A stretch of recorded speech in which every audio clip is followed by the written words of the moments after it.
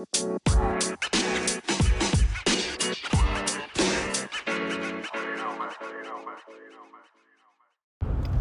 is going to be my daily drive or commute to whatever errand I'm currently doing podcast. First and foremost, thank you for listening to VAU. You know what it stands for. If you don't, then it's Virginia United, which means you probably have better things going on in your life, and you just don't really feel like listening to some random person chat. That aside, let's get today's segment going. It's going to be a short one since I am only driving probably about 18 minutes, but that's okay. I want to talk about Jimmy Kimmel today and Biden and his appearance on the show, because I think there is some importance to that.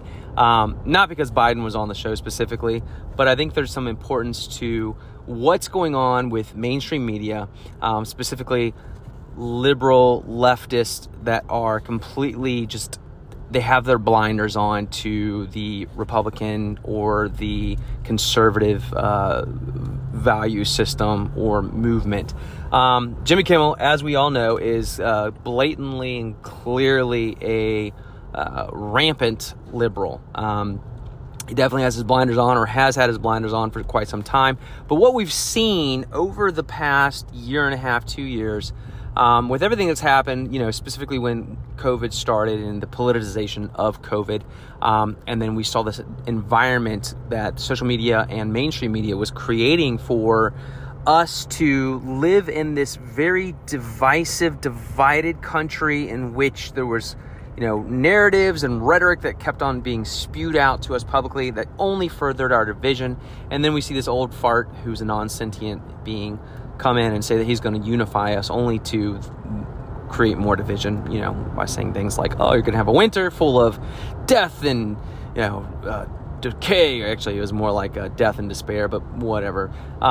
Basically, the country's worse off than where it started. And I think what's happened, a lot of these liberals that had their blinders on, I'll start out with Bill Maher. First and foremost, 4 years ago, if I remember correctly now, Dennis Prager came on and started talking about this transgender movement. And he basically got laughed off the show. Bill Maher was like, I don't even know what you're talking about. What are you talking about? You're not making any sense here. And in reality, Dennis Prager actually knew and saw what was coming, what was going on, while Bill Maher and the rest of apparently his audience had absolutely zero clue as to what was going on. And, again, he was pretty much laughed off the show and disregarded like he was just some, person who had no idea what he was talking about whatsoever. And so we saw that, this was kind of a trending thing among liberals, where things were going on within our country, within the world, and they were not paying attention. They were none the wiser to anything that was going on, basically because they just hated any kind of conservative movement, ideology, whatever it may be. They wanted nothing to do with it at all. So that was first and foremost something that I think started to kind of set a precedent for the liberal mindset, was the inability to see what actually was going on because they had these blinders on to conservatism for the most part. So Bill Maher was the first to kind of notice some of these things. Actually, you know what? Maybe it wasn't even Bill Maher. Maybe it was actually Jon Stewart. Jon Stewart actually started, publicly commenting and making, some remarks here and there based on the vaccines, the mandates, the efficacy of masks, when more data started coming out. And he started to kind of piece together, once Joe Rogan specifically was attacked by CNN for taking ivermectin, of which, if any of you don't know, it won a Nobel Prize in 2015 for usage in humans. So this is something that has been widely distributed and used for years and years and years. But Joe Rogan took ivermectin when he got COVID, as well as monoclonal antibodies and some other supplements. And the media just decided to completely just tear him apart, blast him. They basically made him a pariah, said that he was conservative, he was a conspiracy theorist. They wanted to shut him down. They wanted to take him off of, Spotify and deplatform him, demonetize him, the whole 9 yards. The left just radically just came after this guy, okay? And I think Jon Stewart picked up on that. Bill Maher picked up on it. Millions of people picked up on it. But I think what happened was, Jon Stewart was like, okay, well, let's use critical thinking here. Instead of me just completely being blindsided all the time and disregarding everything that's going on, I'm going to see what actually is going on. So let me do a little bit of digging. And, he did some digging. And guess what? He found out that something wasn't quite right. Bill Maher, same scenario. Bill Maher had a clip literally acknowledging the transgender movement and then even going as far to say that this is not something that is genetically changing within us as far as from a biological standpoint of view, but it's regional. So if it's regional, then that begs to ask the question, is this something that's being promulgated by a specific class of people or party? All right. And so now he's been slightly ostracized because he's questioned this narrative. These are people that had, individuals on their shows that were supporting and advocating for BLM and, just so many radical left ideologies that, completely went against any kind of logic. And now here they are coming and going to the side. Well, this plays into what I originally talked about at the beginning of this segment was Jimmy Kimmel, and he is by far one of the most radicalized left mainstream media influencers out there that has a late night show.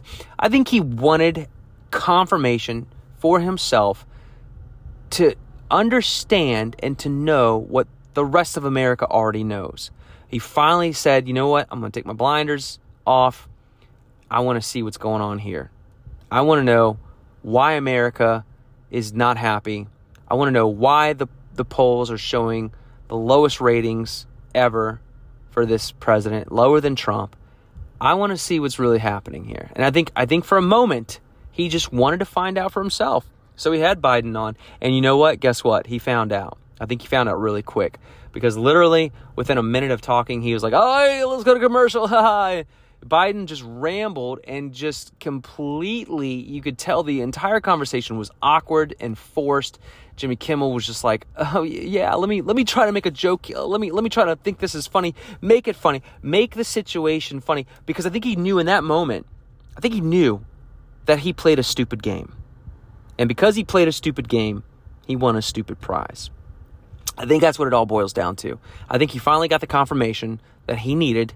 And now he realizes that if you play stupid games, you win stupid prizes. And I think a lot of Americans are finally realizing that as well. It has nothing to do with the fact that, I don't know, we have a non-sentient being within the White House, but everything else around that actually is happening in correlation due to this president being in office. You've seen nothing but one thing after another. It's like just somebody pushed a domino, and literally the domino effect has literally just been going in full circle here. And now we see the dominoes just continually falling. And what we're seeing now is a negative GDP. Another month of that, another quarter of that, we're going to see full-on recession. We're seeing inflation. We're seeing gas prices continually rising, literally 40 cents within a day last week here in Virginia. We're sitting at $5 a gallon, guaranteed $6 by July. I'm recorrecting, or I'm redacting what I said earlier from a prior segment when I said gas is probably going to be $6 by the end of summer. I think it's going to be $6 now by July. We are seeing more division that we've ever seen in this country. Divisive rhetoric being spewed. We're seeing censorship left and right. We're seeing giant media conglomerates, that are trying to suppress free speech or advocating for suppression of free speech. We are seeing politicians trying to ban our Second Amendment rights, trying to completely ban it. They talk about little things here and there. Oh yeah, let's just change the age from 18 to 21 to where you can buy an assault rifle. Not thinking that these 18-year-olds can still go into the military and serve our military and still have an assault rifle, fully automatic rifle, or fully automatic guns. and access to even more than that, and die for our country, but because of what? Because their maturity is different. So if you're 18 and you enter the military, I guess you're more mature. maybe that's the concept here. But what they're saying in reality here is that 18-year-olds aren't responsible enough to make a decision to buy a gun and be responsible, and actually be responsible for that gun and make responsible decisions. Yet, in the same breath, in the same politicians that are saying this and thinking this and advocating this, they say a 12-year-old can choose what sex they are. Now, you think about that for a moment. Just think about that for a second. You're not old enough to own a gun at 18 years old. Technically, you're an adult at 18 by law. So 21, we're going to push it back because we feel like you're going to be a little bit more mentally capable to better comprehend and to better understand the responsibility that you're taking on as a gun owner. But if you're 12, you can make the decision to change your sex. 12 years old. Are you absolutely freaking kidding me right now? This is the mindset of the leftist, radicalized, ideological, liberal perspective. That is literally what it is. That is a Democrat in a whole. That is a leftist Democrat, radicalized. Again, this is insanity. There is no critical thinking going on. There is no common sense going on. Matthew McConaughey the other day showed his true colors by speaking publicly about this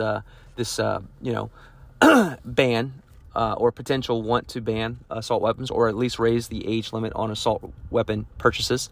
Here's the thing.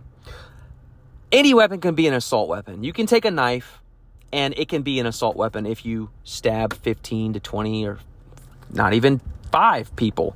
It's an assault weapon. If you try to assault one person, it doesn't matter if it's a freaking butter knife. It is now an assault weapon, first and foremost. Secondly, again, going back to this 18 to 21 push, makes zero sense when you can say that an 18-year-old's not responsible enough to make a choice to own a gun, but a 12-year-old can make the choice to change the sex that they are.